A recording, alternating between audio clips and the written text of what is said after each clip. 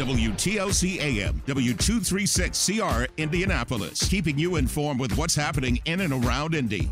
It's Community Connection, brought to you by Child Advocates, your voice, their future. On Praise, AM 1310, 95.1 FM.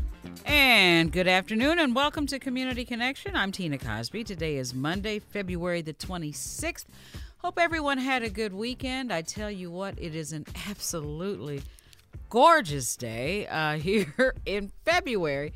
You got to look twice because I declare it feels, AJ, you and I were just talking a few minutes ago, it feels like March or April. Yeah, it's a beautiful thing, kind of nerve-wracking just a little bit, but we're going to worry about all that later and just enjoy the day. What's nerve-wracking about it? The global warming thing. That concerns me a lot too. Yeah, about 70 degrees in February. This is a little weird, but we're going to enjoy it while we got it. We will enjoy it, but you know what? It is real, and why people can't see that. I mean, I can't tell you the last time there has been a need for even a snowblower.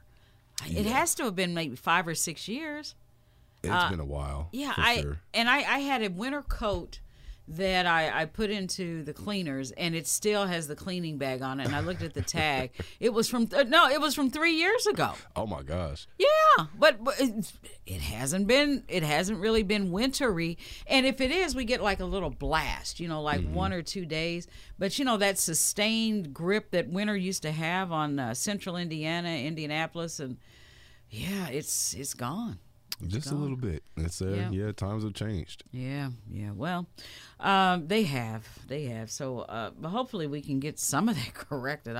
Or else stop doing what we're doing to make it as warm as it is. We got to slow this down because this is not healthy. It's not good.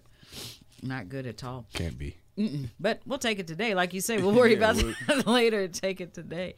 Get a lot of stuff done. 317-972-3008. 317 972-3008 is the number if you want to call Community Connection. Lines are going to be open for at least our first hour or so. We're going to have the lines open for the first hour, so 317-972-3008.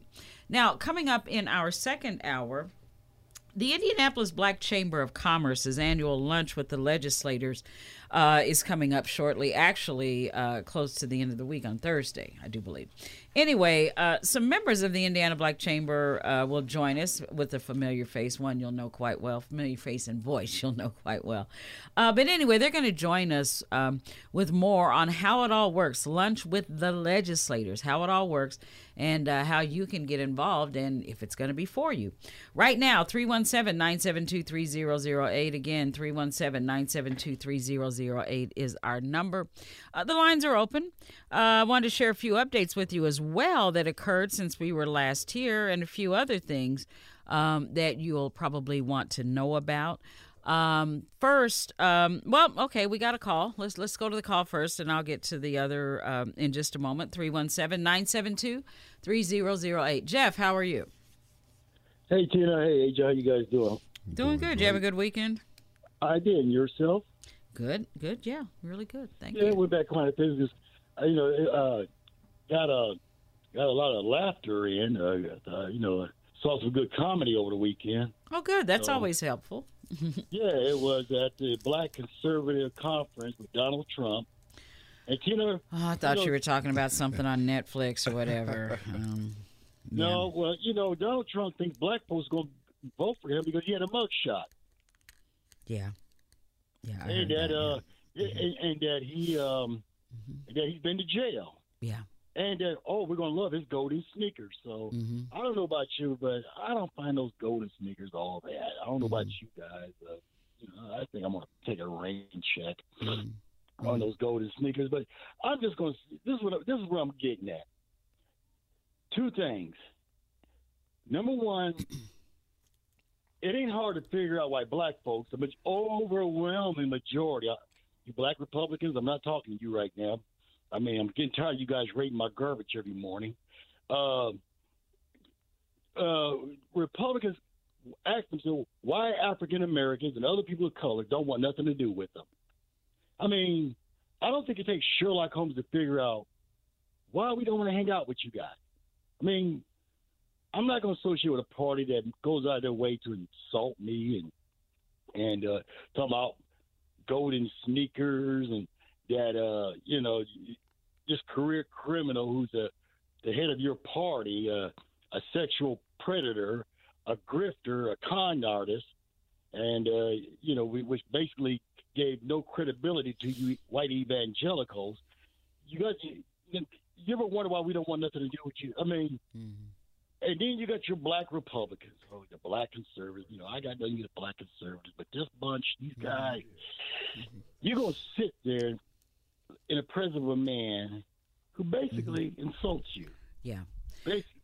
Jeff, here's the thing. I was more concerned that is what it is or was, but I was more concerned about the speech that he gave a few days before that in Nashville at the National Religious Broadcasters Association, the NRB, because some of the things, the mere fact that religious broadcasters who spend billions of dollars to have the gospel around the world, they spend billions of dollars to spread the gospel, they say, around the world. They go far north, south, east, and west. These people who are members of this organization had this person speaking to them and were giving him rounds of applause and what have you. That, to me, was far more concerning because of the number of people that are reached by religious broadcasters, and this organization is the largest of its kind. It's a broadcast. It's a National Religious Broadcasters Association. And that is frightening that body would have somebody there to talk to them. And then he says something about, I'm a proud Christian, but yet and still can't quote a Bible verse. Ask him, 2 Corinthians or whatever it was that he said. But for whatever reason, this National Religious Broadcasters Organization, in the name of the Bible, I guess, ignored so much to not only listen to it, but just to have him there. Just to have him there. That is frightening. That is frightening because of the number of people that this organization reaches, and the fact that he was invited to speak to their body, and that he was applauded on numerous occasions. Watch just watch out. Watch out. There's a whole nother element there. There's just a whole nother element there that I believe that we need to really pay. And it didn't get a lot of attention, didn't get a lot of run. I mean, some, I guess, but again, conservative African Americans or what have you, Trump speaking to conservative African Americans, that you would expect that because he quote unquote is conservative and what have you and wants to speak to blacks. But when you talk to a diverse, multicultural body of broadcasters, of religious broadcasters who bring him on board and speak to him, you got a problem. Anyway, 317-972-3008, 317-972-3008. Pierre, go ahead. How are you? Oh, good afternoon, Tina. Good afternoon. It's just you by yourself today? Well, AJ and I, yeah. I'm always here. Okay. AJ's here, yeah. Wanted to call in tomorrow over at the State House, I think at 10 o'clock. The election, the Indiana Election Commission is going to be holding hearings on those challenges, people to kick people off the ballot and whatnot. It is the greatest form of electioneering exercise in the state, in my opinion, unless they're convicted of some type of crime or something. Folks should be allowed to run. Whether you voted in the past 2 primary elections or if you voted in the 2 primary elections before, all that's going to be taking place tomorrow over at the government center at 10 o'clock. The other thing is, boy, Tina, I'm a Democrat, but we're in trouble. come the fall. I was watching. What do you mean? What do you mean in trouble, Pierre? We're in trouble. We're in trouble in Michigan, for sure. With Democrats, with not only with the Arab community, but black Democrats and black men, they're seething. They're mad as you know what. And then you got Chicago. I don't think, and they're holding the convention up there this summer. Mm-hmm. I don't think it will be like it was in '68, but it's gonna be a hot one. And then I was watching Dr. Tony Monteiro, who lives in Philadelphia, and he talked about how blacks in Philadelphia missed an opportunity to make a black woman the first black woman mayor of Philadelphia. 75% of people, black voters in that city, sat at home, and it's just. And he's thinking that the Democrats are going to have a hard time in Pennsylvania, and Pennsylvania is a big electoral catch. I'm telling you that the Biden administration, and we got some big timers here in the city. They need. I don't know what to do. I don't know what can be done. This election is looking like it's going to be a. So Pierre, when you say the Democrats are in trouble, is it your belief or your opinion that the Democrats are in trouble of losing the election to the opposition? Absolutely. You believe that at this point in time in the calendar, you believe that. I believe it. I think it's still too. I don't necessarily agree with that, but there's just too much time, huh? We have to do something now in order to change people's opinion to hit around November. You can't start late on this deal. No, you can't. But are people paying attention? Are people paying as close attention as you are? Are they as intense and as zeroed in on this as you are? Our voters? I think they are. And the issue that you feel is going to sink the Democrats is immigration? I didn't say that. I think that's one of the issues. I think it's a big issue. I think the issue in Palestine is just watching them. Yeah. It takes one or two developments, and then boom, the landscape changes. So I don't think the landscape is going to change unless President Biden changes. And he's just concrete set in his ways and his support. So, okay, go ahead. It's just out. Something needs to be done. There's some senators that have a good proposal. Okay, he's going to the border. He's going to the border the same day as Trump. I believe they're both going Thursday, right? And you have long been critical of the fact that he or Harris or whoever have never even been to the border. He's going again. First of all, he has been there. He's going again Thursday. So what are your thoughts on that, Pierre? Well, that's good, but he needs to when he gets down there, he needs to plug those holes. That border needs to just flat be militarized. And I was surprised, Tina. You said the other day that, and I'm so glad you're okay. You thought that it might have been an undocumented person that hit you and drove away. Did I hear that correctly? It could have been. The person, there's certainly, it could have been. I would never say that. It could have been, but I do know conclusively that there was no insurance associated whatsoever with that vehicle and with that license. Yeah. Probably was, but could have been.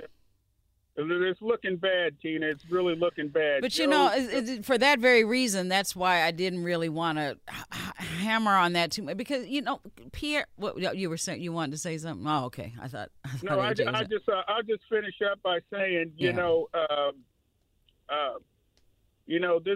there's clearly a problem at the border. There's clearly a problem at the border. The Biden administration. It's not just the border. It's Palestine.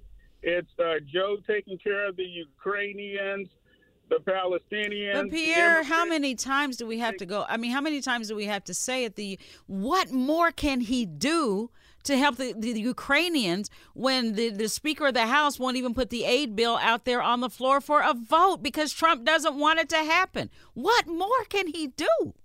The president can reach out to start negotiations. Okay. Okay.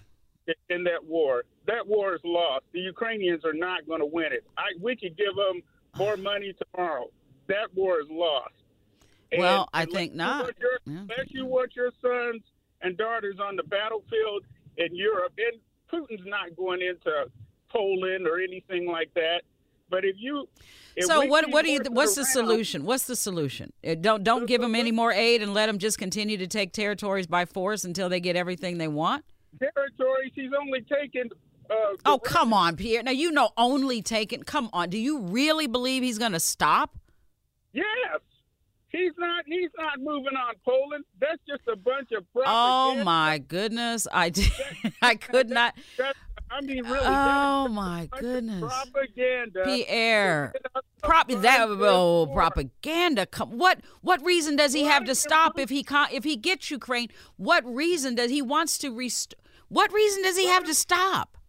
Because Vladimir Putin does not want to take back all of Europe, and he is not an expansionist like that. That is just. And your proof of that is what? The proof of it is he's not done it yet, and he's not. They don't have the manpower to do it. They don't have the manpower to go. AJ, you're retired military. From everything I've read. No, you know what? Putin is the type to me. Give him an inch and he'll take a mile. I don't care if he doesn't have the resources to do it. That's what could be. Why is the world standing behind Ukraine and trying to find ways? Because they all know what's next if Ukraine falls under Putin. They all know. Tina, you're buying into the rhetoric, but I tell you what, have somebody. I'm buying into the rhetoric. Okay. No, have somebody from IUPUI who does political studies or whatever, studies this stuff, or Pierre Atlas, or somebody, have them on your show and ask them if Putin has expansionist, designs on Europe. It is not true, and we're being fed this garbage. Matter of fact, you might be being fed that by Putin's bots. You might be being fed that disinformation because they are wonderful at disinformation. So perhaps you've gotten a hold of some disinformation. I have no reason to believe that once Ukraine falls, he's going to go back home, put his feet up, and say, "I'm done." Tina, have Congressman Carson on and ask him that very question. What does he think Putin's going to do? Or if the Ukrainians lose, does he think that Russia is going to go into Poland and all of these other countries? I don't think it's going to happen. I don't think Putin wants any more war than he just wants. There was a lot of promises made to Russia. Mm-hmm. It's too long of a conversation. Yeah, it is too long of a conversation. We have to stop buying into this CIA-driven propaganda being fed to the American public. And President Biden, unless you guys want your sons and daughters fighting on the battlefields of Europe, what we need to do is look for a negotiated settlement and solution, because we're going down the wrong path, and Biden needs to do a hard pivot. He needs to negotiate his way out of this thing. And thank you for taking my call. Okay. Thank you, Pierre. 317-972-3008. 317-972-3008. That was a lot. That was I couldn't disagree with more. I can't tell you which point I don't even know where to start with that disagreement. Anyway, Mr. Russell, go ahead. How are you? Hey, Tina. Yeah, it's interesting because I guess shortly after you started the program and we were talking about Mr. Trump, we also mentioned that he was a fan of Adolf Hitler. His favorite book was Mein Kampf, and and also P.T. Barnum. So, if you look at since that time, he's kind of used both of those to great advantage as far as he's concerned, I guess. And but I think this is why history is so important, is because if you look at what happened with Hitler and England, for instance, Neville Chamberlain, supposedly signed a peace treaty with Hitler, and it was supposed to be peace in our time or something like that. And you see what happened after that. They said he was going to stop. Hitler was going to stop at a certain point, and he just kept going and kept going. I don't believe that for one instant. I mean, it's just ridiculous. But anyway, go ahead. And it is ridiculous, and when it's like a bully. Everybody has probably had a bully in their life at some point.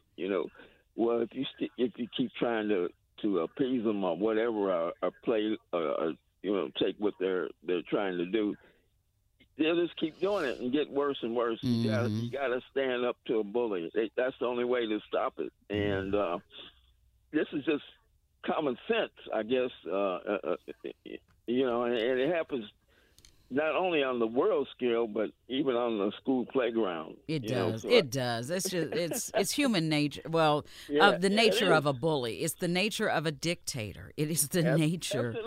Absolutely. There is nothing. If you look at Putin's history, there is nothing in his history that would even remotely suggest that he is just going to take Ukraine. Well, going into Ukraine in the first place made no sense.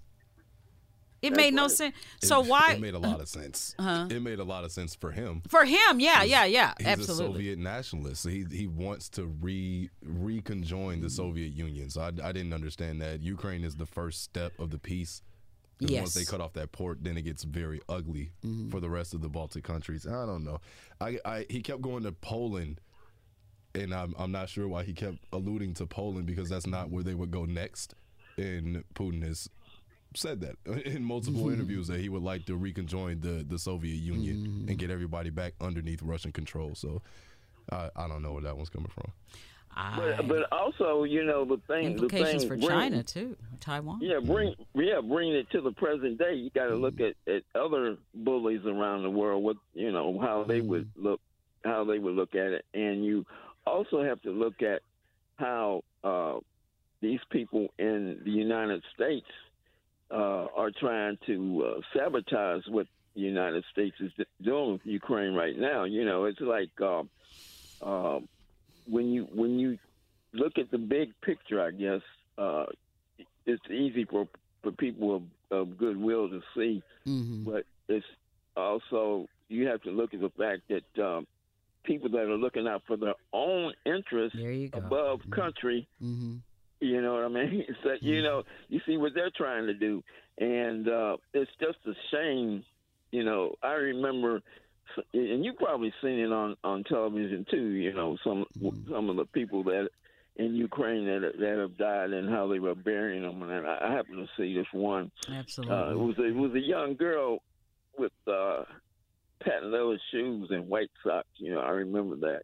They put her into a common grave. And when people really stop and look at the humanity of it, rather than the politics of it, I think they might change their mind to a certain extent. But these people that are blocking aid to Ukraine are delaying, justice delayed is justice denied. They're talking about delaying aid. Johnson, who is the majority House Speaker of the House, yeah, he's talking about we don't have to rush. It's ridiculous. It's absolutely ridiculous, and people better wake up and stop listening to these lies. If you're a good liar can make everything look good in his own eyes. But don't believe a liar. So that's all I wanted to say. Oh yeah, you said it quite well. But yeah, that that's okay that Pierre and I disagree, but I couldn't disagree more about. Yeah, I couldn't disagree more about that, and I really don't think that the Democrats are in that deep of trouble. If I were going to say somebody's in trouble, just from a voter set, come on, how much more trouble can you be in than Donald Trump and the Republicans right now? I just don't see how you can even say that the Democrats are in big trouble when, my goodness, everything that. But you can say it. I guess you can say it, but it doesn't make it so. It doesn't make it so. Let's take a quick break, and we come back. Wanted to share a couple of updates with you from over the weekend. We'll be right back.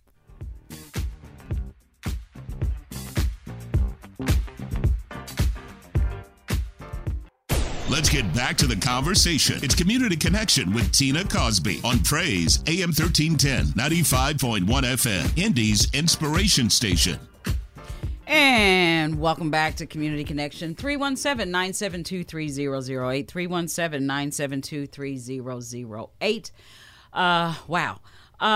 One of the things, we've talked first, and the lines are still open, and we can talk about whatever you want to talk about. But in the interim, I wanted to share with you a couple of things that happened here in Indianapolis, and a story we've been following, a development we've been following, has been with the badges, AJ, the IMPD, the beautiful. They're just gorgeous. You should, if you have access to social media or what have you, you should look them up online. They're just really neatly done. The red, black, and green Black History Month commemorative badges. Well, anyway, this weekend, on Saturday, the Minority Police Officers Association held their annual retirees breakfast.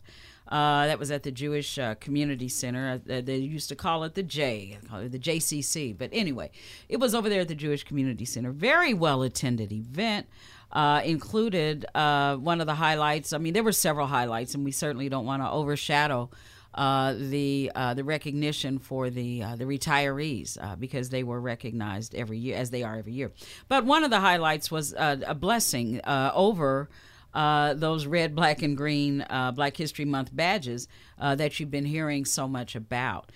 So my understanding was it was covered, by the TV news organizations and some others. So here's a little coverage. I think, is this from WTHR? Is that right? Yes. Yeah, WTHR. Let's take a listen. Well, in downtown Indy today, some special recognition for current and former Black IMPD officers. Dozens attended the annual Black History Month retiree breakfast. This event gives past officers a chance to reunite with those still on the force. And one retired officer says, even more importantly, it makes more people aware of the contributions of Black officers, past and present. To also honor those, not only the current ones, the ones that have retired, but the ones that have died, decades, sometimes even a century ago, as you witnessed today. And, we had officers back in the 1800s that weren't recognized at all. And some of them weren't even recognized until today. A blessing of the badges ceremony wrapped up today's event. That's meant to recognize those who risk their lives to protect others. Yeah. So a very nice event. Very, again, as I was saying, and congratulations to the retirees and to the officers who are working to keep the legacy of the trailblazing African Americans on the law enforcement force alive. It's a fact we were reminded of from retired IMPD officer Sharon Franklin. Sharon pointed out that the history represented by the badge covers a whole lot, including and probably most importantly, the fact that there was a time, as Sharon says, when African Americans were not even allowed to be the police. They weren't even allowed to become police officers. Yeah, that's what she said. She said, "Hey, this badge is representative of our survival, our tenacity, and the honor that we have had, because there was a time when we weren't even allowed to be police officers." So there's a whole lot packed into that design, and a whole lot packed into what that means for the officers, current and retired. So so more to come about the badge, which, by the way, I understand, AJ, from some of the other officers that apparently they are still ordering them. Oh, wow. So we need more. Yeah. So the first batch came in, and, Sharon came on with us and told us about when the first ones came in. Mm-hmm. But apparently there are a whole lot more being ordered. And I understand, I think I saw some video of Chief Bailey that was there. The event was well attended, but I understand that there's going to be down the road some special event that's coming up for Juneteenth that they're going to roll out these. But this is the badges themselves are Black history, if I may, because I believe this is the first known police department in the country. To come up with a commemorative badge for Black History Month. I don't think there are any others. I've definitely not heard of it. Yeah, It's a great symbolism. It's good for Black History Month and to honor those who were left out, mistreated, and all they wanted to do was fulfill their dream of being law enforcement and being able to help their communities. And now in this day and age, they're able to look back and do something to honor those guys. It's really nice. It's good to see. It is really good to see. So, again, congratulations. I appreciate, them talking with us and sharing this journey with us. So, there's that. 317-972-3008, 317-972-3008. Also, AJ, I got an interesting email this morning from Indy Department of Public Works, the pothole guys, the pothole folks. Yeah. And it says, hello, Indy DPW is looking to have a reporter-photographer from your news organization join our operations team as we continue our blitz on addressing the potholes around Marion County. Being able to come along with our team for a short time and fill potholes with our team will help show what our hardworking AFSCME, I think it's American Federation of something, state, county, and municipal employee. I think that's it. Don't quote me on that. I'm just reading the release. Teams go through daily to address the needs of residents and keep Indy's traffic moving during their shifts. It'll also provide a great opportunity to get up close with what we've been talking about as we approach nearly 100,000 potholes filled this year across the city. So when we started talking about that blitz, AJ, you remember it was like approaching 39,000, and now with this blitz, they're saying 100,000 filled so far? 100,000 potholes is a problem in of itself. We can start there. How you even get 100,000? That's a good point. That's a very good point. It says, please let us know if you're interested in doing this and your availability between February 26th and March 1st. Due to staff limitations, we're likely to only be able to accommodate one news crew per organization. As always, let me know if you. So that's basically what's being called a media op. Which. Come along with us. Let us see. And I did a ton of them. I've done it a ton of them. Media ops, but if they filled 100,000 since we first started talking about this a little bit before the start of All-Star Week, that's blitzing. But you're right. You're right. That is something. That's something. Anyway, 100,000 is a lot. 100,000, but guess what? I'll bet you there's 200,000 out there. I mean, I'm not trying to be negative, but you make a very good point. If they filled 100,000 already, what does that say? That's a lot of potholes. That's a lot of potholes. It's a lot of potholes. And I know, and it's really good for members of the media to be on a truck and to be with the crew, to see so that they can more up close and personally report on what the crews do, what they go through, what's what. Yeah. So I don't know that I'll be able to do it, but I appreciate the invitation, and the invitation shows me. It's good PR, okay? Because you're out there and you're seeing how they're doing it. It's good for that. But how effective is that going to be in getting to the root of this problem? And by the way, if you have a pothole that's not one of the 100,000 that's been filled recently, call the Mayor's Action Center, please. 317-327-4622. 317-327-4622. Marcus, go ahead. How are you? How are you doing? I live in Hubbard Garden Apartments, where they spend like $33 million remodeling them or whatever, off of the old metals or whatever. So, anyway, so when they did the remodeling, they didn't they changed the inside of the apartments, but they didn't do the infrastructure of the apartments. So the plumbing and everything else is backed up really bad. Mm-hmm. Some people have been out the apartment a whole month, and the whole thing.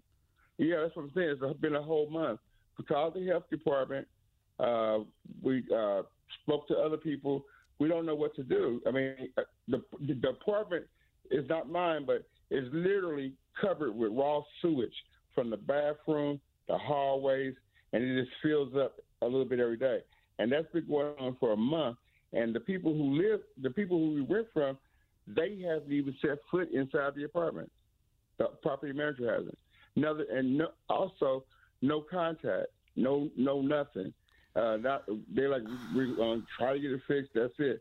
But it's crazy. I mean, I mean. You said you've called the health department? We called the health department, and check this out. It's been going on 3 years. The health department has over 100 complaints of sewage in their apartments over here. And then the people that did clean their own parts out, it filled right back up. So, and they can't afford it because it needs to be hazmat done. So this is really out of control. And if there's anything I can do or whatever, or number I can call, but they're 211. I've done everything I could do. So what I was wondering is I mean, I don't know what to do because, like I said, my friend has been out of his apartment a whole month. Are they? What's the name of the apartment complex? Again, Hubbard Gardens. Hubbard Gardens. Yeah, 4100 Avondale Road, the old metals. You just call it Oxford, but that's where it's at. Uh-huh. They haven't done anything. I mean, nothing. They keep promising to do it, but it's been a whole month. Thursday will be almost a month and a week and so forth. I mean, the apartment is so messed up. I think if a news crew went through the apartment, they would be shocked that they actually haven't done anything. Mm-hmm. And some people over here are still living in their apartment because they had nowhere else to go. While the sewage is coming out. The sewage coming out the sinks, brown water, the whole nine. And nobody is fixing anything. And the problem is so bad that I worry about the kids getting lead from the water. And I mean, it's really horrible. I'm telling you, it's amazing that they did this. They cut so many corners on these apartments that the apartments are literally falling apart in the inside. Mm-hmm. But my whole thing is the government pays about $28,000 per building for people to live in, the subsidy from the HUD office. I mean, the rent may be low for us, but the rest of the money that they pay is like $1,200 for a one bedroom. And so a two bedroom is like $1,400 or $1,600 the government gives them. So this is. Have you called the Fair Housing Center of Indiana? Fair Housing Center of Central Indiana? I haven't called them yet, but I called everybody else. Call them, because they have they can sue. They can do a lot of stuff. Call them. Let me give you the number. It's okay. Tell me when you're ready. I'm ready. 317-644-0673. 0673. Like I said, the problem. This is unheard of. I mean, when I say no communication, none. I mean, nada. Okay, nothing. No urgency, no nothing. It's truly amazing. That's just unthinkable. That's unthinkable. Yeah, I mean, I can take people to. I mean, the lady I call her, where I literally can take you in the apartment. You would be. The pictures were so horrible that we took that Walgreens, CVS, all of them refused to make the pictures of it because they said it was too disturbing. Yeah, get a hold of them as soon as you can, and they ask them for guidance too as to who else you can call, because it sounds like you've called all the right, but they may know of someone in addition, but they're pretty good. And like I said, the health department is out here every day, and it's over 100 units that are having these problems. Oh, good grief. I'm blessed that my apartment's okay, but I'm talking about, and see, they're scared to report stuff because they think they'll get put out, or it's like it was a second chance program for a lot of people over there. Yeah. So, but that doesn't mean that they should be taken advantage of like that. That's a public health hazard, and there's no reason for that, none whatsoever. Yeah, but it's going on. Like I said, most of the people, a lot of them convicted felons and all that. If they second chance, they don't want to complain or make no noise because they're scared. Yeah, So, and that's probably what the owners are banking on, which is so wrong. Right. That's not and their right. apartment complex has been sold 3 times in 1 year. Oh. Yes. So these people get it, they pass it over to another one, and another one. So it's just something ain't right about this whole public gardens at all. And like I said, everything inside the apartment is low end. This apartment, I mean, I'm talking the basics, okay? When it comes to refrigerator, stove, finishes, all that. It's the lowest. But yet, though, they're getting paid the regular amount of money, but like it's high end. You know what I'm saying? But actually, this apartment ain't worth over, I say $600 a month, maybe. I mean, you see what I'm saying? It's a money game with the government and the HUD. So, that's a nightmare and a health hazard. That should never be. And so hopefully we can get somebody. You can get somebody in there. Yeah, I'll call them. Thank you so much. Okay, all righty. Thank you. 317-972-3008. 317-972-3008. Malcolm, go ahead. How are you? Hi, Tina. How you doing? I'm doing well. How are you? Great. Listen, I was just calling concerning the potholes in my neighborhood. I spoke with you last year concerning the same area, which is off of 71st and Michigan Road. I mean, they did, don't get me wrong, they did fill the potholes somewhat. But every year we have the same problem. They're just going over it every year. Now it got to the point where they done filled it so many times that it's like rocks. They actually need to I don't understand why they just don't repave the road, because a lot of the road is so rocky and this portion that you would have to drive down the center line basically in order to get a smooth ride, and that's starting from right off of Michigan Road going west. Going east all the way till you get to Hardcourt, I would say, or maybe even Ditch Road. And it's just that rough going down through there, and so you keep reporting the same pothole, right? Yeah, but they fill them. Don't get me wrong, they fill them. But with that being said, it's still not taking care of the ride that you would have going through there, because people that live in that area, they know now that they just go in the middle of the road. Yeah, you're actually absolutely. I know exactly what you're talking about. I take that stretch of road when I take my daughter to school or pick her up. And it's like playing Mario Kart. And they do fill those potholes often, but they break up so it seems like it's within a week or two, doesn't it, AJ? Yeah. It's never. What I have it's never a problem good. with is that they give the. Now I've seen black-owned companies that fill these holes, and I believe in my mind that they're just giving these particular small companies this to do in the neighborhood or in the hoods, so that we may not complain. But if this same incident or this same problem existed, let's say in Carmel, or let's say further out, Fisher, they would repave that. Yeah. They would repave that. Yeah. And there wouldn't be no problem with repaving it. But, I guess, these folks here, we'll just Band-Aid stuff for them. And that'll satisfy them.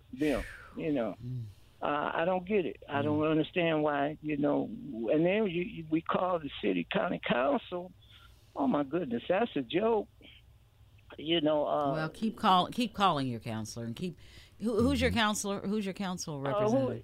Let me ask you something, Tina. What was that mayor's action number you mentioned earlier? Okay, let me give it to you. But also, I want you to find and start getting in touch with your city county councilor and tell that person The same thing you just shared here. The Mayor's Action Center is 317 327 4622. Okay. Yeah, 317-327 4622. Yeah, and who's your city county council person? Oh, shoot. What's his name? I can't think of the name. Do you know what your right council now, district is? Pardon me? You know what your district is? You know what district you're in? I'm in Washington Township District. Okay. Yeah. Washington Township. And you're okay, so the area you're talking about is 71st and what? Michigan Road? Michigan Road, yes. Okay, I'm trying to figure out who the council person might be there. Oh, I can't think of their name right now. Yep. Because one of my neighbors, well, we were sitting. Well, a couple of our neighbors actually, we were talking about it, and they said that they went over to the councilman's office, and they weren't able to speak with no one in there because he wasn't or she wasn't present. And so we decided, well, what are we going to do about this, because it's just, this happened to be about 2 weeks ago. And we're trying to get something done, Tina, because if we don't get it done, nobody else is going to care about that, you know, so. Yeah, you got to, let me see. It looks like it's going 71st from Michigan on the West Lane Road. It's crossing from District 6 into District 1 and then into District 2, the area you're talking about. So it's multiple. It's so confusing in that area. See, I'm originally you can start with Carlos Perkins is the counselor for District 6. Carlos Perkins. Yeah. Is that who it is? Carlos, that's it. Okay, let me give you his number. 317. Hold on. 317. 797. 797. 5170. 5170. Okay. Okay. Yeah. Okay. Okay. So, yeah. Yeah, I'd start with him, and if he's not the right one, he'll certainly tell you who is. So start with him. Okay. Okay. Well, I appreciate your time. All right. And thanks a lot. Thank you, Marcus. Malcolm, I'm sorry. Dee wants to respond to Marcus. Okay, go ahead. How are you, Dee? Hello. First of all, I want to talk about the potholes. If they have filled 100,000 potholes already in this short length of time, then obviously what they're filling it with is not the best material. And two, with all the potholes I experienced this weekend, they've got to have another 100,000 to go out. Coming off of 65 on West 38th Street, my mom was telling me you got to drive in this lane until you get up the light to make go northbound on Lafayette Road. But more importantly, what I called about was the caller that called in about the apartments. That was a lot to digest. I think the caller mentioned that in their best line of defense. There are 4 television stations. Okay, we're losing you. No, I'm saying he mentioned the television stations. In terms of contacting them, there might be a good line of defense in terms of, putting it out there, exploiting it. Yeah. And I forgot to let him know about his city county counselor as well, because no counselor is going to want any constituent in their district living in conditions like that. So if you are still listening, Marcus, your city county counselor, I don't know who that would be. Let me look and see who that is, but try to find out who your counselor is and lay it on them. Let them know. Yeah, that sounds like a third world country. It does. It doesn't even. It just makes no sense. All right. Thank you. All righty. Thank you, Dee. Appreciate it. 317-972-3008. 317-972-3008. Brother Man, how are you? Hey, how you doing, Tina? I hope you're having a great day. I am. I hope you're having a great one too. Yeah, after almost 82 years, these people, I wanted to talk about voting. These people don't know about voting because their parents didn't tell them about voting. And if they don't know what they're doing, they'll let anybody in there. first person say they're going to help them, that's the one they vote for. And the one that they vote for, if it's on the Republican Party, they're going to get duped. They're not going to get nothing. And all the rich people, billionaires and trillionaires, going to get everything. Let's get richer. Right? He going to fix it where the next generation of people that's under the income of $50,000 won't have nothing. I mean, nothing. They're going to have to go and get food stamps and help for their rent and everything. Yeah. He don't fix it for those rich billionaires and trillionaires are going to take over.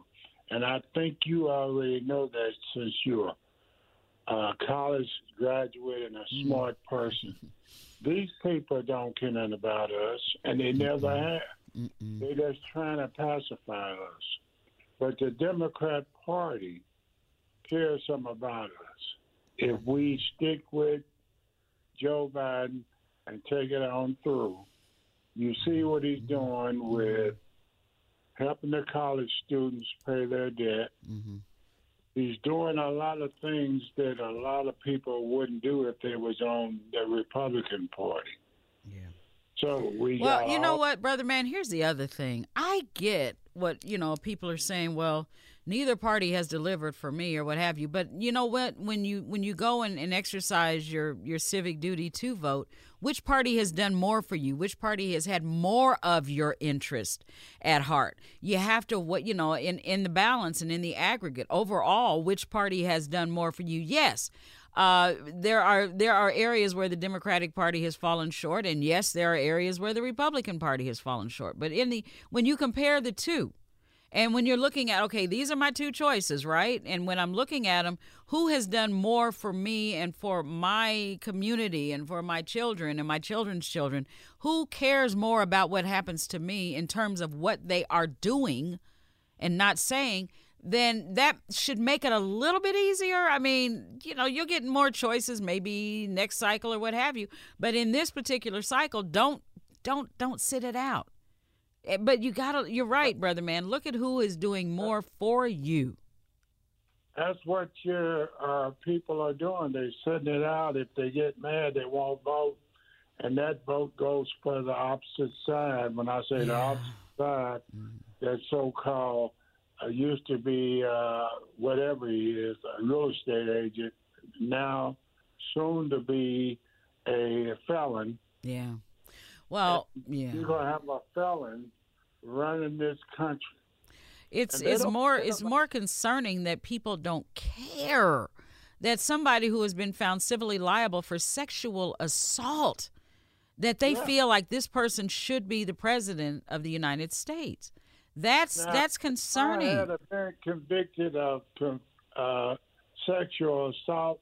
I'd be in Michigan City because I live in Indiana. Oh, yeah. They're in Michigan City. And I never would get out no more. No, not at all. I would live there till I die, and then they just ship my body on wherever it goes. Truly. But I'm going to say this. Truly. We need to start talking more about what the person that's running for this presidency is going to do for us and stop worrying about the chuck holes, because they're not going to fix all of them. And when they do fix them, they're going to break next year the same thing. Yeah. That one guy came up there and said he could fix these streets, and they didn't want to deal with him because he wasn't in the clique. Yeah. The clique is keeping our streets from being fixed. Wow. I think we can, I think there's enough to go around. I think we got to get the potholes fixed. We got to vote. There's a lot of stuff we got to take care of. Yeah. It ain't the mayor. It ain't the president. It's, those people up in the White House want to turn this country into a dictatorship. And I'm going to say this, and I'm off the air.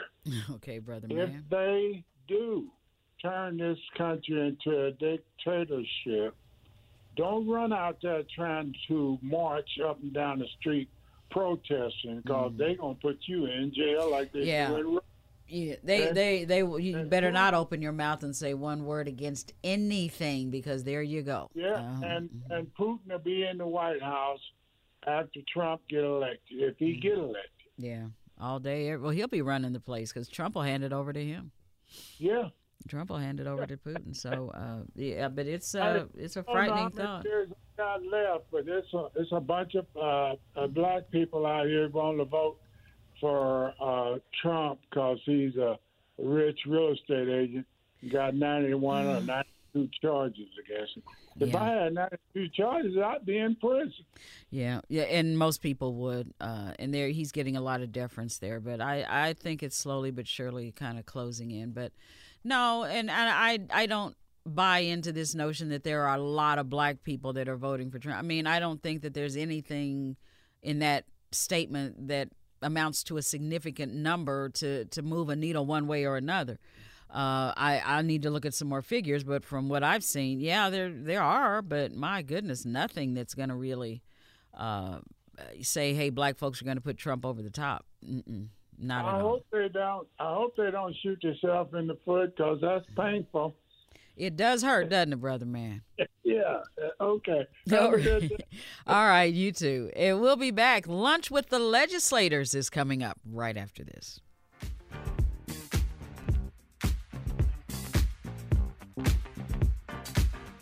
WTLC AM, W236CR, Indianapolis, keeping you informed with what's happening in and around Indy. It's Community Connection, brought to you by Child Advocates, your voice, their future. On Praise, AM 1310, 95.1 FM. And we're back with Community Connection.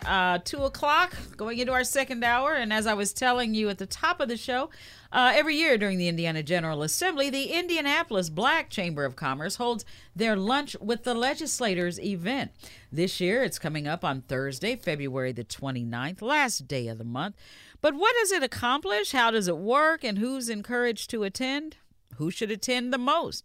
Well, here to answer those questions and a whole lot more from the Indianapolis Black Chamber of Commerce are Anita Williams. She is the founder and past chair of the board for the Indianapolis Black Chamber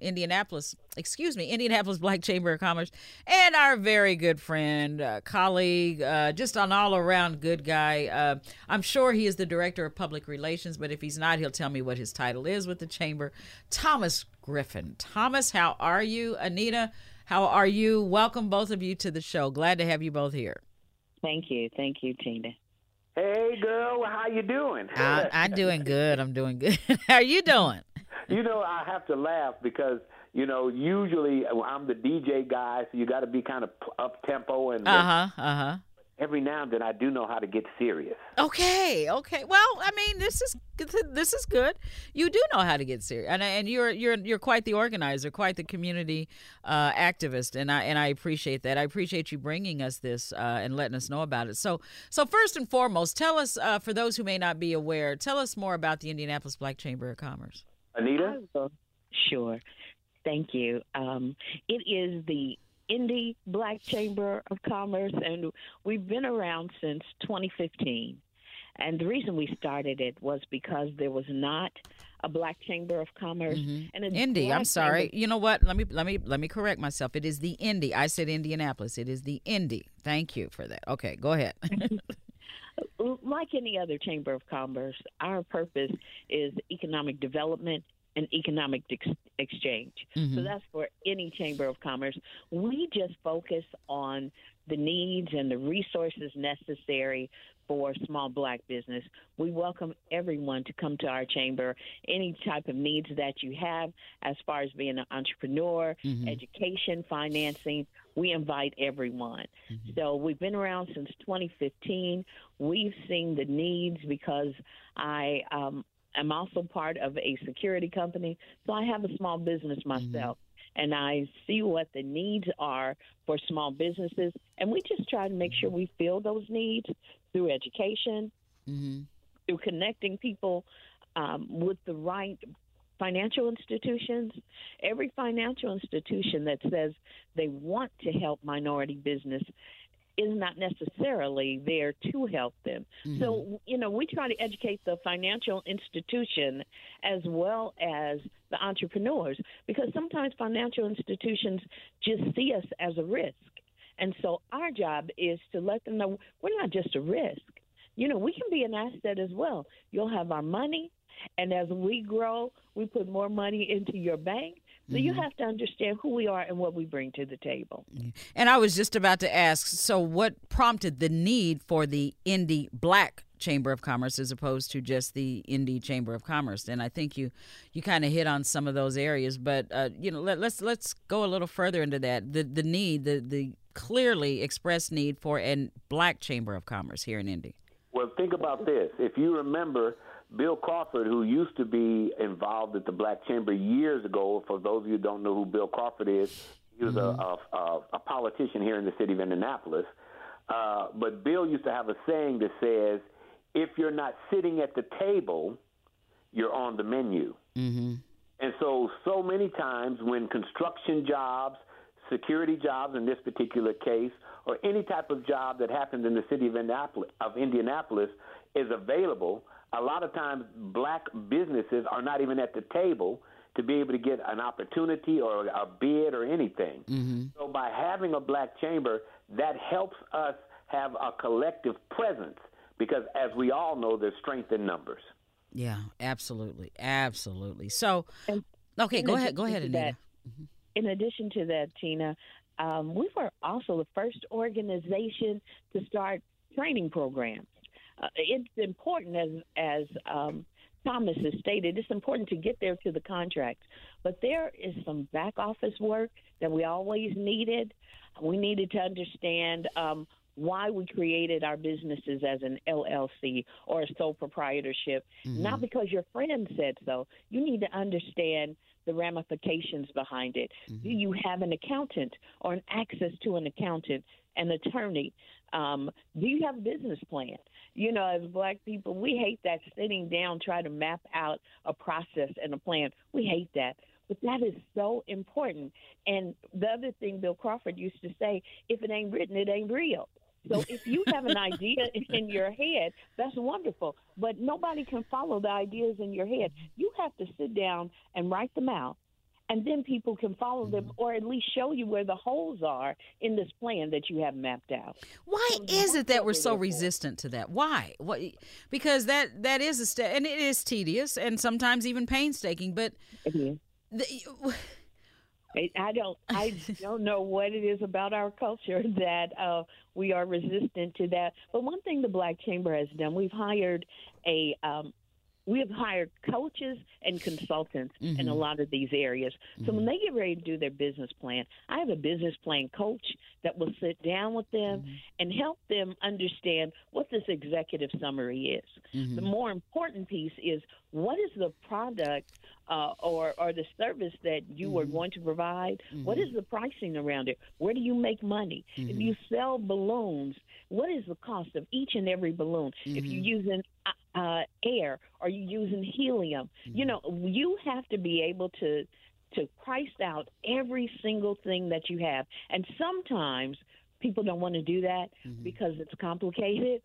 But if you have a coach, if you have someone stepping through it with you, that just makes it a lot simpler. I wonder if it might not be a bad idea as well to make our business owners or future business owners aware that there is a definite need for this, and then to have them bring somebody on board that takes care of that need if that is not their if that's not their thing, not their area. Right. Because, there's so many things. I mean, my son was going to start. I couldn't get it. I just stopped talking to him because he was talking about starting a business. I said, okay, well, you're going to go on and get a business plan and get it all mapped out. I am full with all that. I'm like, okay, well, we'll talk later. Because he just simply did not. And of course, he knew more than I. And I said, I don't know that much about business, but I do know you got to kind of get a little bit of a, map it out. And that's a message that maybe we probably can do a little bit better with our, especially our young. I think, Tina, is kind of twofold. As the history of the Black community, and this is just my opinion, have not been as very trusting of our white counterparts. That's true. That's true. Because they have always had that access. And then the second thing is, and this is one of those things that, we try not to always talk about race, but everything is about race. And that is, if I have a history of having a business and I can take this business mindset and pass it on from generation to generation to generation, the average white business might have a leg up to be able to establish a business because they know that's what it takes to get started. What is our example, black community, of knowing what we need to start or establish our business? And so if you're a newbie, you've never done this before, you don't know where to go or how to start, but that's what the Black Chamber is there for. Yeah.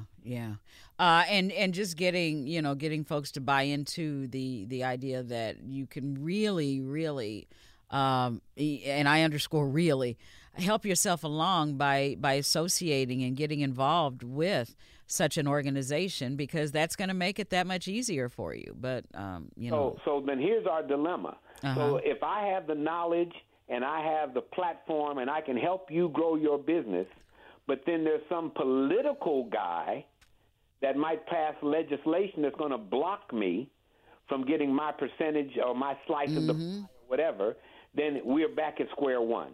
Yeah. So what the Chamber does annually, and Anita can correct me on how many years we've been doing this, what the Chamber does annually is try to interface with some of our politicians on both sides of the aisle to make sure, hey, guys, we're here, and we just want a slice of the pie. We want a seat at the table.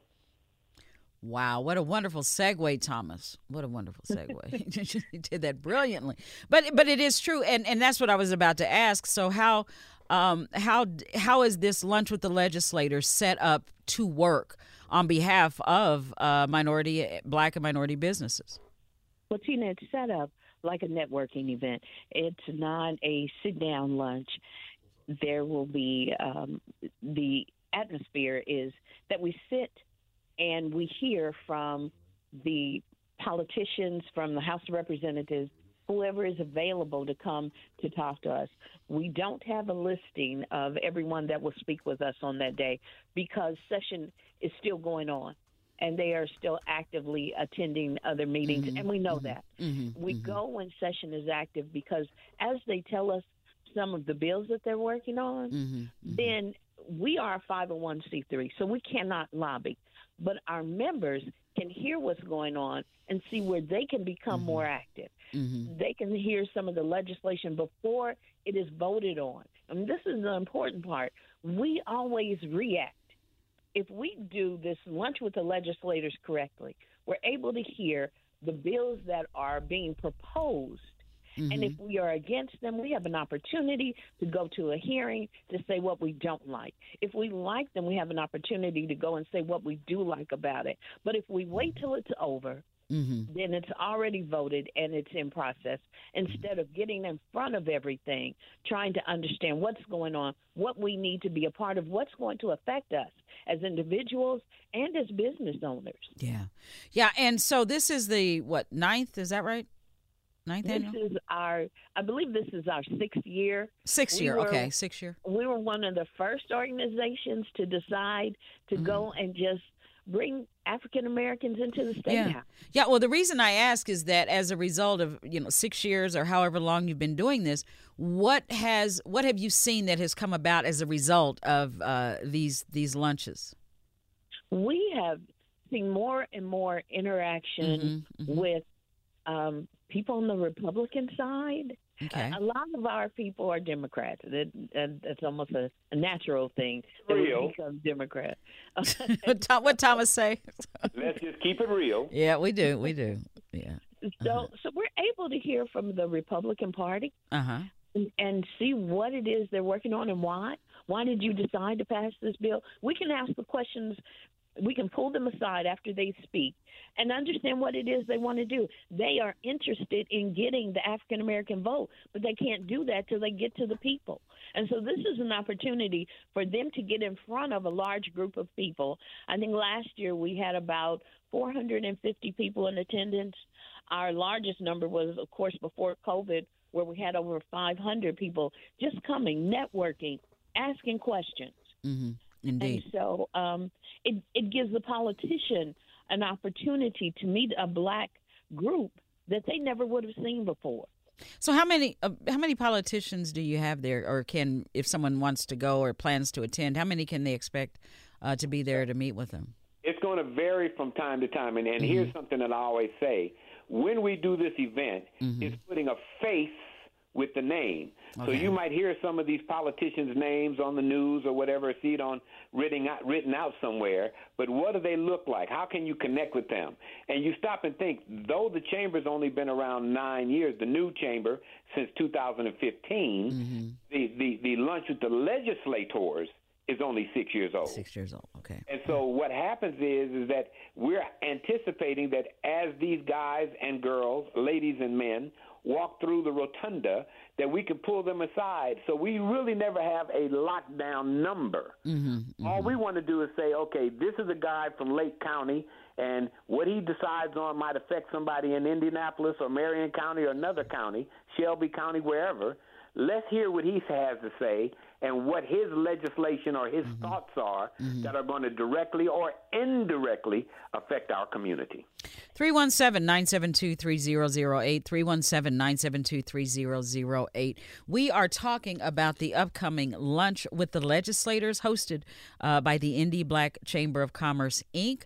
Our guests, Anita Williams and Thomas Griffin, from the Indy Black Chamber. And they're here with us to talk about the event, the chamber, and a whole lot of others. So, William, you have a question for our panel here. Go ahead. How are you doing, Ms. Tina? I'm doing well. How are you, sir? I'm doing just great. Thanks for the grace of God. Yes. The question that I have is concerning the trusts and will and trusts. What are the pitfalls that you would encounter by placing your home or your finances in a will and trust? Is this pertaining to what we're talking about right now, or is this something completely different? I came in late. Okay. All right. And I'm not sure whether this pertains or not, It doesn't, but I tell you what, if you want to call back, we can get to that, and I can probably put you in touch with some folks. But yeah, we were talking right now about the Indy Black Chamber of Commerce, and the upcoming lunch with the lawmakers, with legislators down at the State House. Oh, okay. Thank you, Ms. Tina. All righty, thank you, and we'll get back to that, William. Apologize for that, so. I guess I was asking that it's been obviously you've this is the 6th year that you're having it, so you've obviously had good results. Right. Yeah, good results. Yeah. Well, one of the things, and I'm gonna tell you, I have to give you a secret. I don't remember the website off the top of my head. Anita will let us know, but you can go to the Black Chamber's website. And you can see a video of some of the politicians we had last year. And like Anita said, prior to COVID, we were growing, and that event was getting bigger and bigger and bigger. And so we're just on the comeback, if you want to use that as a term. But you can see that we try our best to get as many politicians to get on our stage and make a presentation, what they're about, and how they can interface with our community to help us. Because let's be honest, I used to be the president of the Indianapolis chapter of Indiana Black Expo. And one of the reasons why I got involved with that is I recognize black businesses that we had in the 70s here in Indianapolis don't even exist anymore. And there's a list of them that we don't have anymore. And so how do we grow that base back so we as a community can support each other?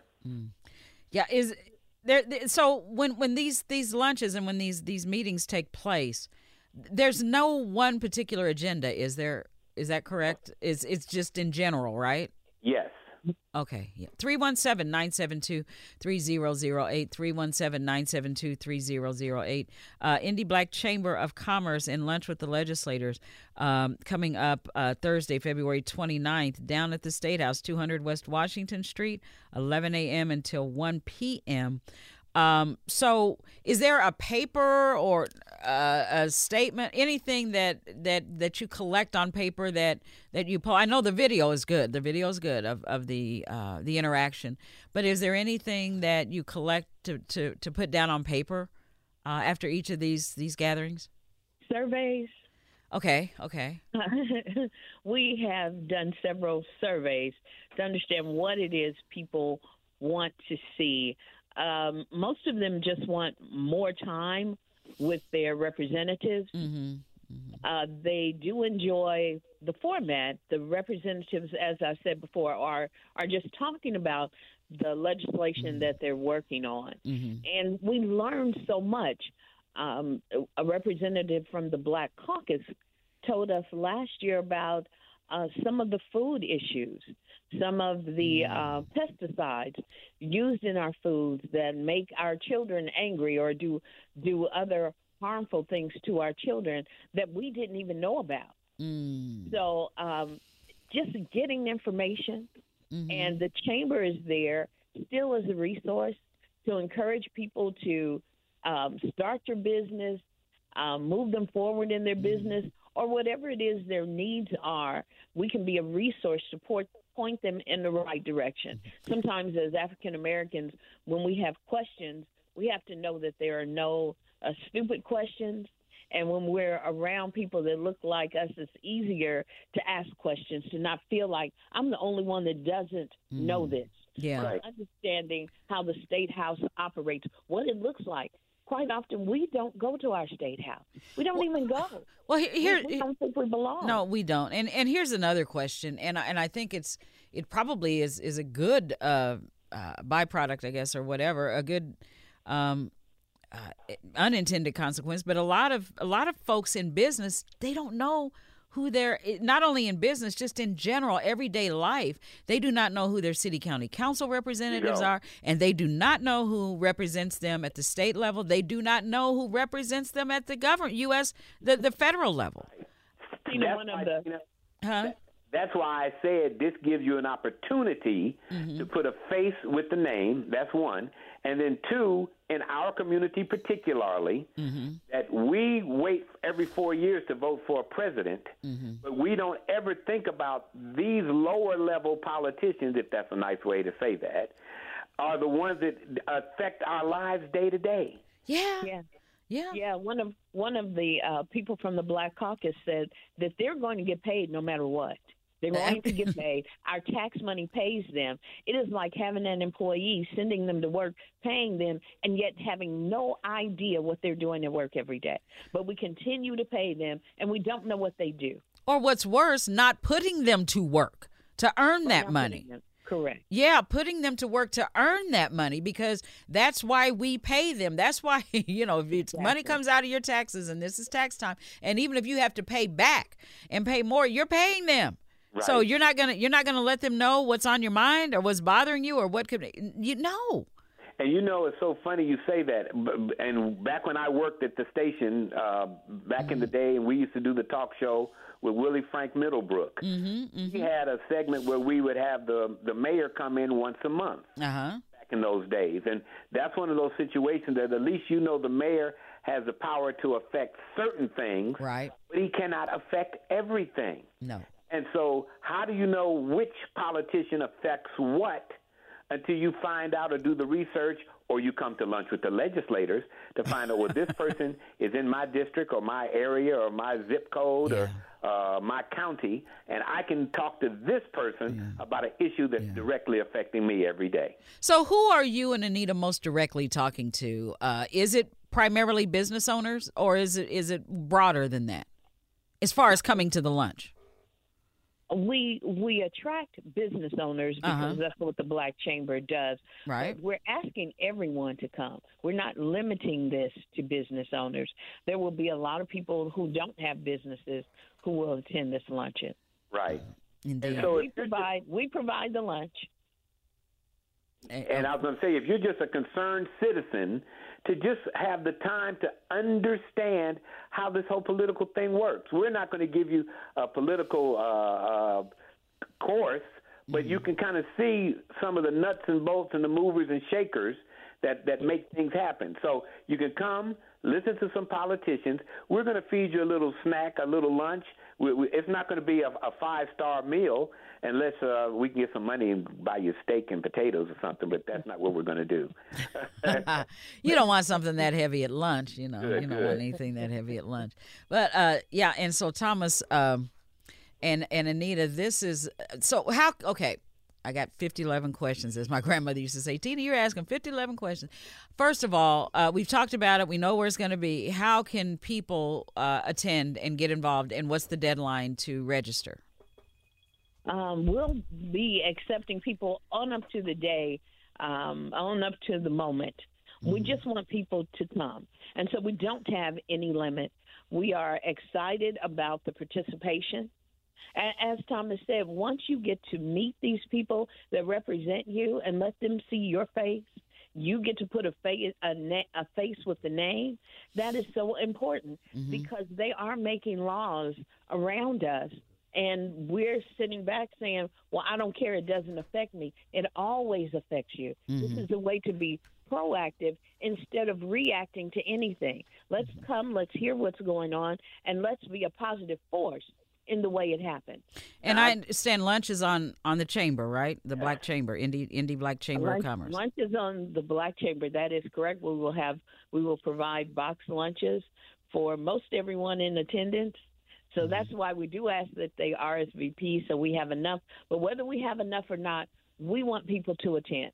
Yeah, indeed. The food is the least part of this. The most important part is that you come and meet your legislators. Absolutely. And listen, I'm involved, and I even got a question for us because I usually am on the front side, and some of the things that go on the back I'm not aware of. Now, I know in the past we would have people go to our website and register, so therefore we'd have a general count on how many lunches to provide. I'm not sure how we're doing it this year, Anita, and maybe you can expound on that. Do they have to go to our website and register this year, or are we just asking everybody to show up and show out? They can go to our website, which is indybcc.org. That's Indy, B as in boy, C as in cat, C as in cat again, .org, indybcc.org, or you can give us a call. And our phone number is 833-439-4222. So we do have a registration platform that they can sign up so that we can get a good count before Thursday. Is there a limit as to how many you can accommodate? We've never, as they say, we've never had a sellout, so I don't know. But we'll take the sellout.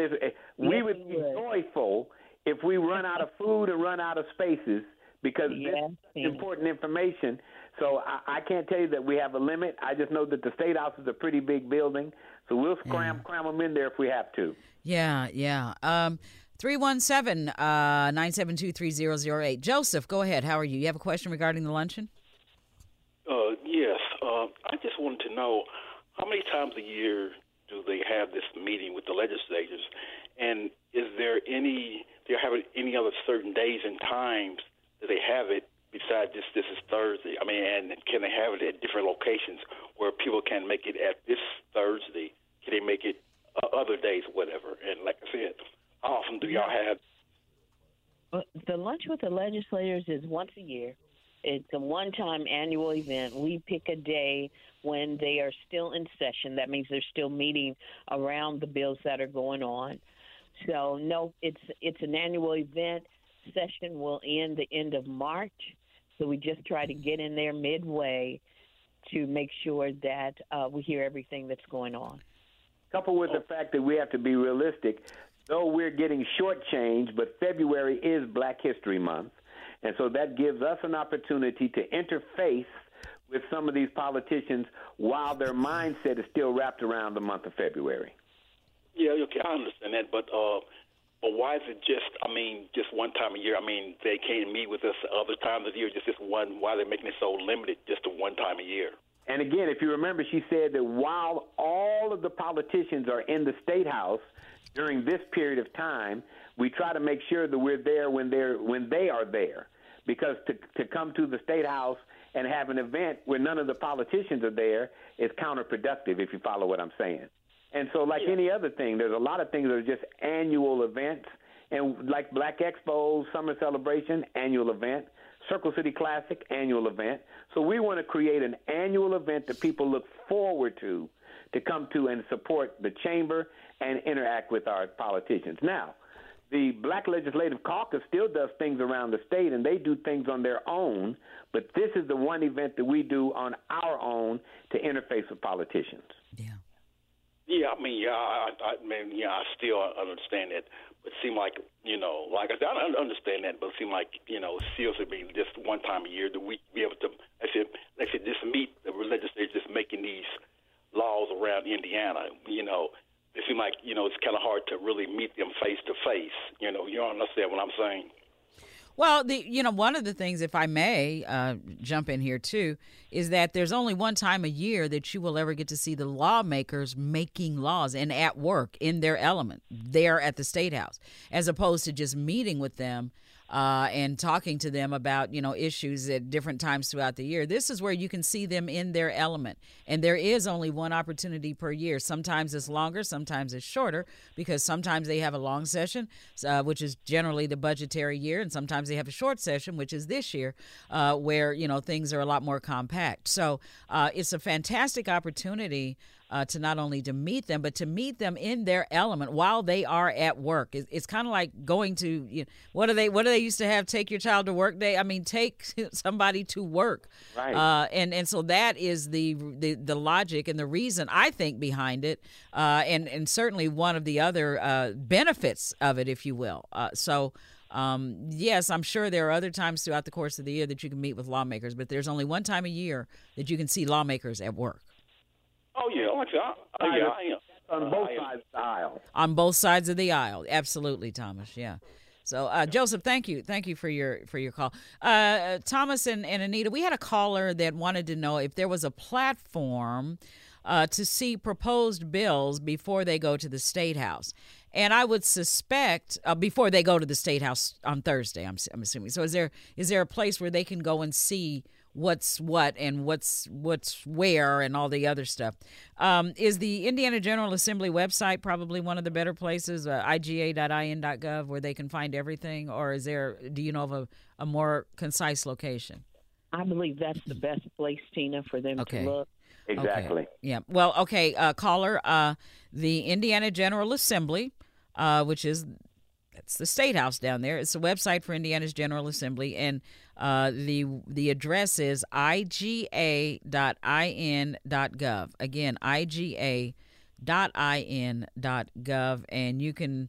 That site has so much on there, just about everything. Bills for the 2024 session. You can find who your lawmaker is, and you can even look at what was the bill for the 2023 session. And sometimes they try to, change the language, slide a few things in here and there. They do a lot. It's kind of a shell game sometimes down there with the languages that they use and all kinds of things. So it's great to just poke around on that site anyway. So that's a good question, caller. Tina, with that having been said, and the way you just said it is one of the reasons why Lunch with the Legislators makes sense.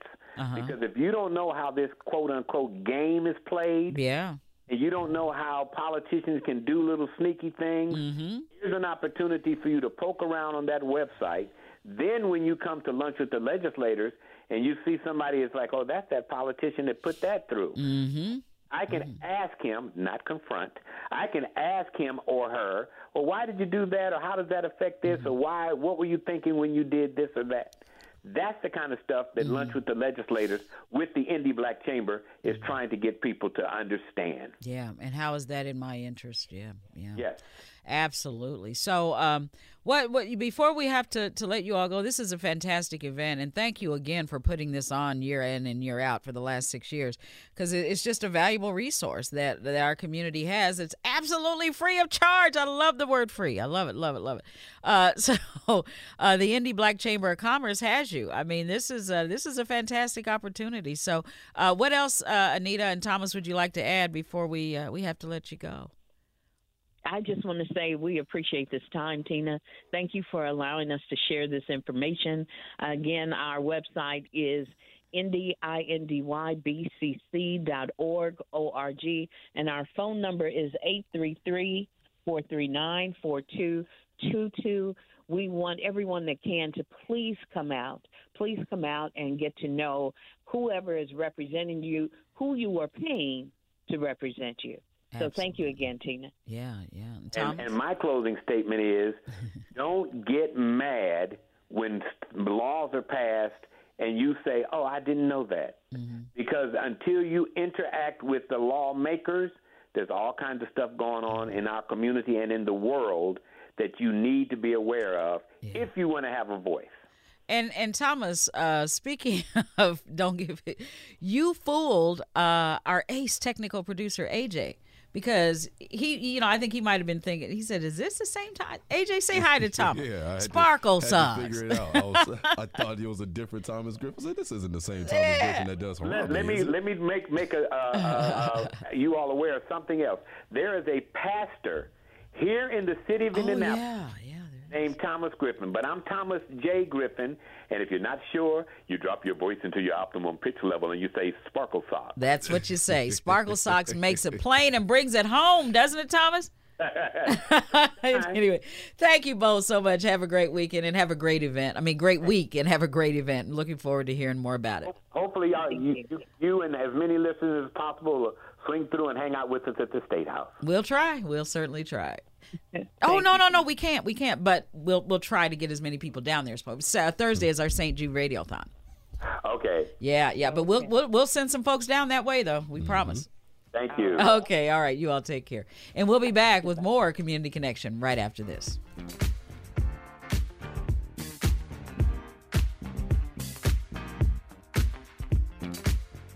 Let's get back to the conversation. It's Community Connection with Tina Cosby on Praise AM 1310, 95.1 FM, Indy's Inspiration Station.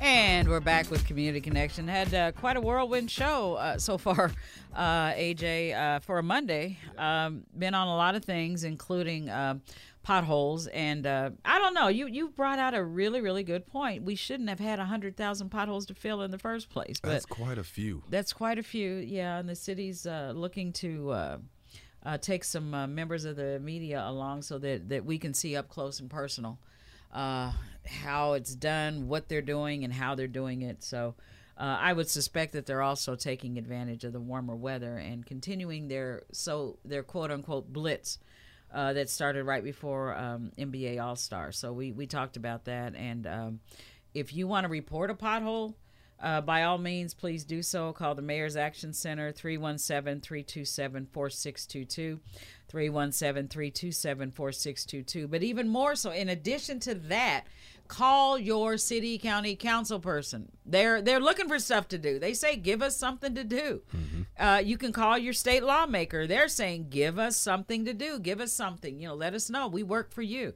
So find out who your city, county council person is and who your state lawmaker is and give them a call and let them know, because the state lawmakers, they help determine the funding and how that goes for infrastructure for various cities. And your city, county council, well, they determine the city budget. So, and it's just a good idea to be familiar with who those folks are anyway. So again, report it by all means, but hey, give an ear, have your city, county council folks lend their ear to you, and your state lawmaker lend their ears to you. The Mayor's Action Center, number 317-327-4622, 317-327-4622. Got a really disturbing call from a gentleman who was out east, and he was talking about just an absolutely horrible situation at the Hubbard Gardens.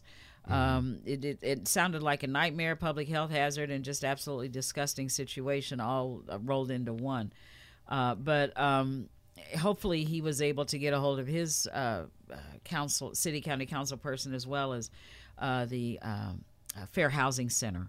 That will probably get on that right away. But I was sent, our good friend at the Indianapolis Urban League, Mark Russell, sent me an article not article because I saw this, but Mark sent it to me, and it kind of kind of underscores a little bit of what our caller was talking about. And it was in Axios, which is a newsletter that I read that comes every morning, about 6 o'clock in the morning it comes in. And it's real short, real concise articles. But it says the gap between black and white homeowners in Indiana has grown over the past decade. Homeownership remains the biggest driver of the wealth gap per U.S. Department of Housing and Urban Development. Decades ago, discriminatory practices such as redlining exacerbated home ownership inequities that are still evident today. And so it goes into home ownership and the home ownership rates for blacks and whites and what have you. But I say this what the caller was talking about had nothing to do with ownership, but it did have to do with minorities and underserved populations that are living in this filth and don't have anybody to help them out. Because they are in a second chance program or they don't want to rock the boat or what have you. So by virtue of who they are and where they are, they're being forced to live in something that others may not be forced to live in. Mm-hmm. So, it's just the disparities are disparities, whether it's ownership, renting, or what have you. Renting is even worse. But, Mark, thanks for reminding me of this particular report. Some good news from our education area. It looks like Crispus Attucks, we were talking to them during NBA All-Star Week about the Big O and some of the things they were having. Well, it says Crispus Attucks leads the charge and wins a diversity award in computer science. The Crispus Attucks High School has recently been honored with the prestigious AP Computer Science Female Diversity Award for expanding inclusivity. The award from the College Board, a not-for-profit organization designed to expand access to higher education, acknowledges Crispus Attucks has demonstrated a commitment to inclusivity by achieving 50% or higher female exam taker representation in either both AP Computer Science courses. So, it says in 2023, a total of 1,127 schools are being commended for their efforts to promote equal gender representation, with 834 receiving the the award in AP Computer Science principles, 225 in AP Computer Science, and 68 in both. Okay, so the recognition extends across diverse educational landscapes. So long and short of it is, Attucks receives a national award for their ability to include young ladies in science and math. So good for them. Yes, very good for them. I like that. I like that because, you were talking about STEM and getting more, just African Americans, especially women in STEM. And this is good. They're on the right track. So congratulations. I like hearing things like that. It's really nice. And then somebody was called me and said, Tina, you need to do a show on this. And I'm like, you're right. I don't know anybody that has car insurance, and I will. Promise I will. Has automobile insurance, has surely seen the rates go up inexplicably. Oh, yeah. For whatever reason. I mean, I am over 50-some years old, okay? I'm over 55. That's the cutoff usually. In insurance, over 55 years of age, your insurance rate is supposed to go down, down, down. Why is mine climbing? I've not had an accident. I have not had a ticket. I have paid all of my insurance, on time. Why is it going up? But it seems like it's industry-wide, going up like crazy. I mean, I was paying something like $88 a month. I'm now paying about $110, $112 a month. That still sounds pretty good to me. Oh, it does? My insurance is a little bit higher than that. Well, you're a little bit younger than me. A little bit younger. But still, well over $100 for not, it's full coverage, but still. Yeah, that's. And it went up incrementally. It went up incrementally. And then my son and my daughter, my son's 28, my daughter's 26. They both were like, Mom! I'm like, what?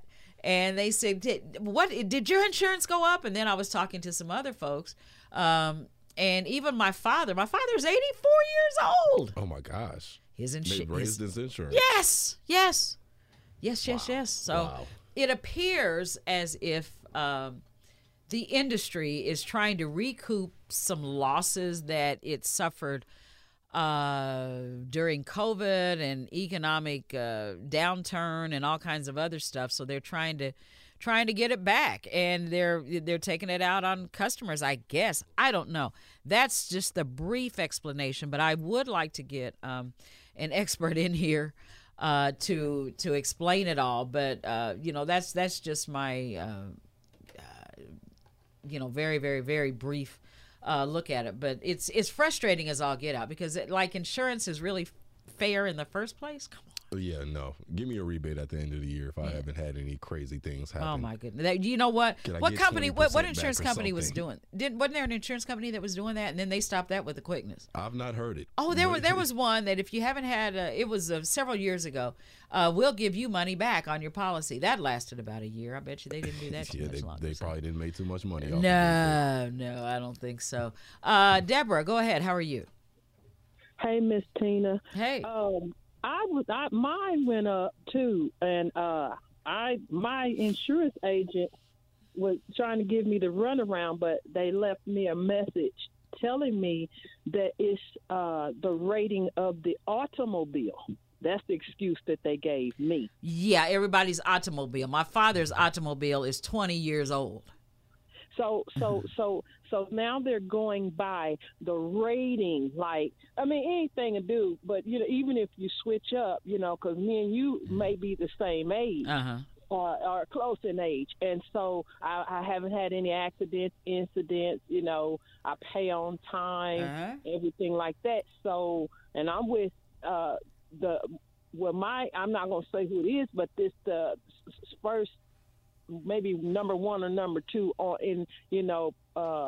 rated insurance company, so it's well known. And so you can jump around, but eventually it's going to go up. So so did you say that you had an incident with your vehicle? Well, yeah, but that was just a couple of weeks ago. My insurance was up before that. And I guess what? It's probably going to go up now, even though it wasn't my fault. I wasn't at fault. And even though my coverage took care of 100% of it, I'll bet you they'll slide up another $5 or $6 in there somewhere. No. You better go $22 to $25. Mine went up $25. Oh. So what are you bundling everything, home and everything? Yeah, bundled it. Okay, so this is a thing that I was told also, is that you can add another vehicle to your, and it's supposed to go down.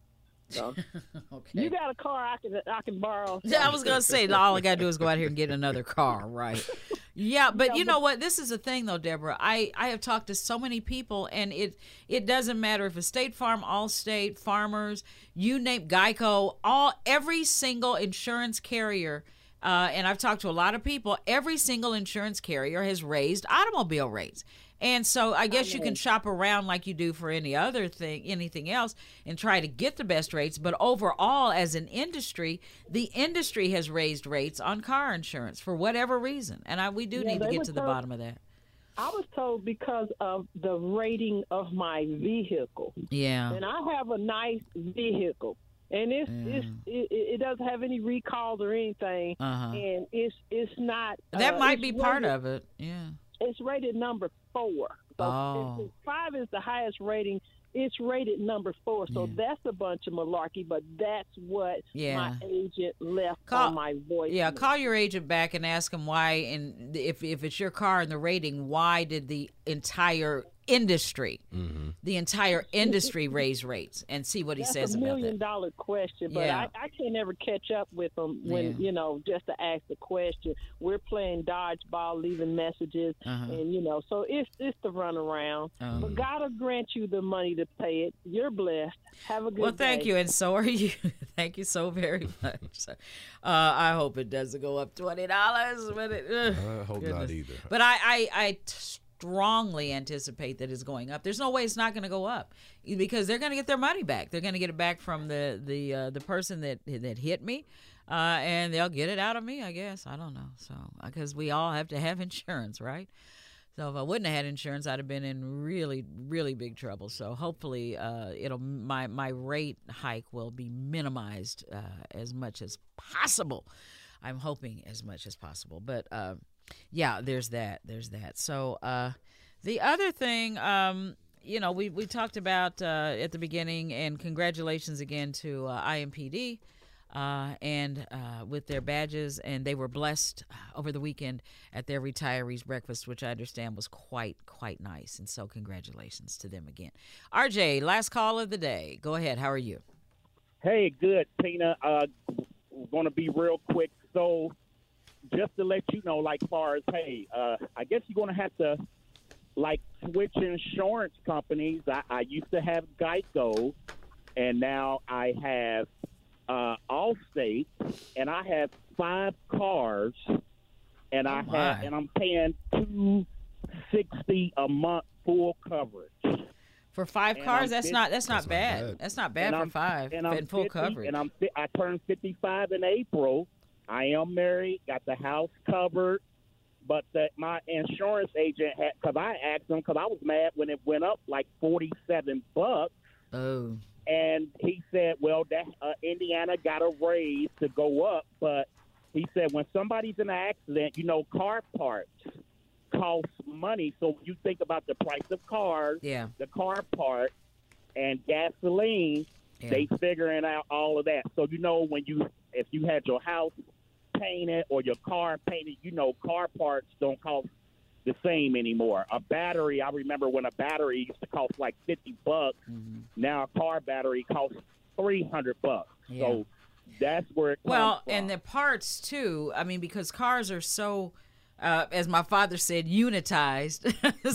But they're huge units. So you can't repair a piece of a car like you used to be able to back in the day, back in 19 nothing. You have to remove, if just a injury or damage to the bumper, whole thing has to come off. That just happened to us. Did it? We had an fender bender. Someone hit the back of our car, take the entire back of the car off. So, wow. There it goes. Another $2,000, another $2,000 or $3,000. So there it goes. And that's how it just skyrockets. So part of it is just the way the cars are manufactured and the way they're made nowadays. That helps helps with the rising cost as well. So we'll find out. We'll dig a little deeper. Maybe we can get some insurance folks in here and put them on the grill. Let's figure it out. We'll figure it out. Anyway, that is all the time we have for right now. We are always Praise AM 1310 and 95.1 FM Indy's Inspiration. Don't forget about our website, praiseindy.com. Willie Moore Jr. on the radio is up next. Thank you as always for listening. Don't forget our new call-in numbers, 317-972-3008, 317-972-3008. As always, encouraging everyone to be safe and be well. And if you get a chance, get out and enjoy the day today. It is an absolutely gorgeous one. And it's February here in Indianapolis. We'll be back tomorrow. Until then, I'm Tina Cosby, and this is Community Connection.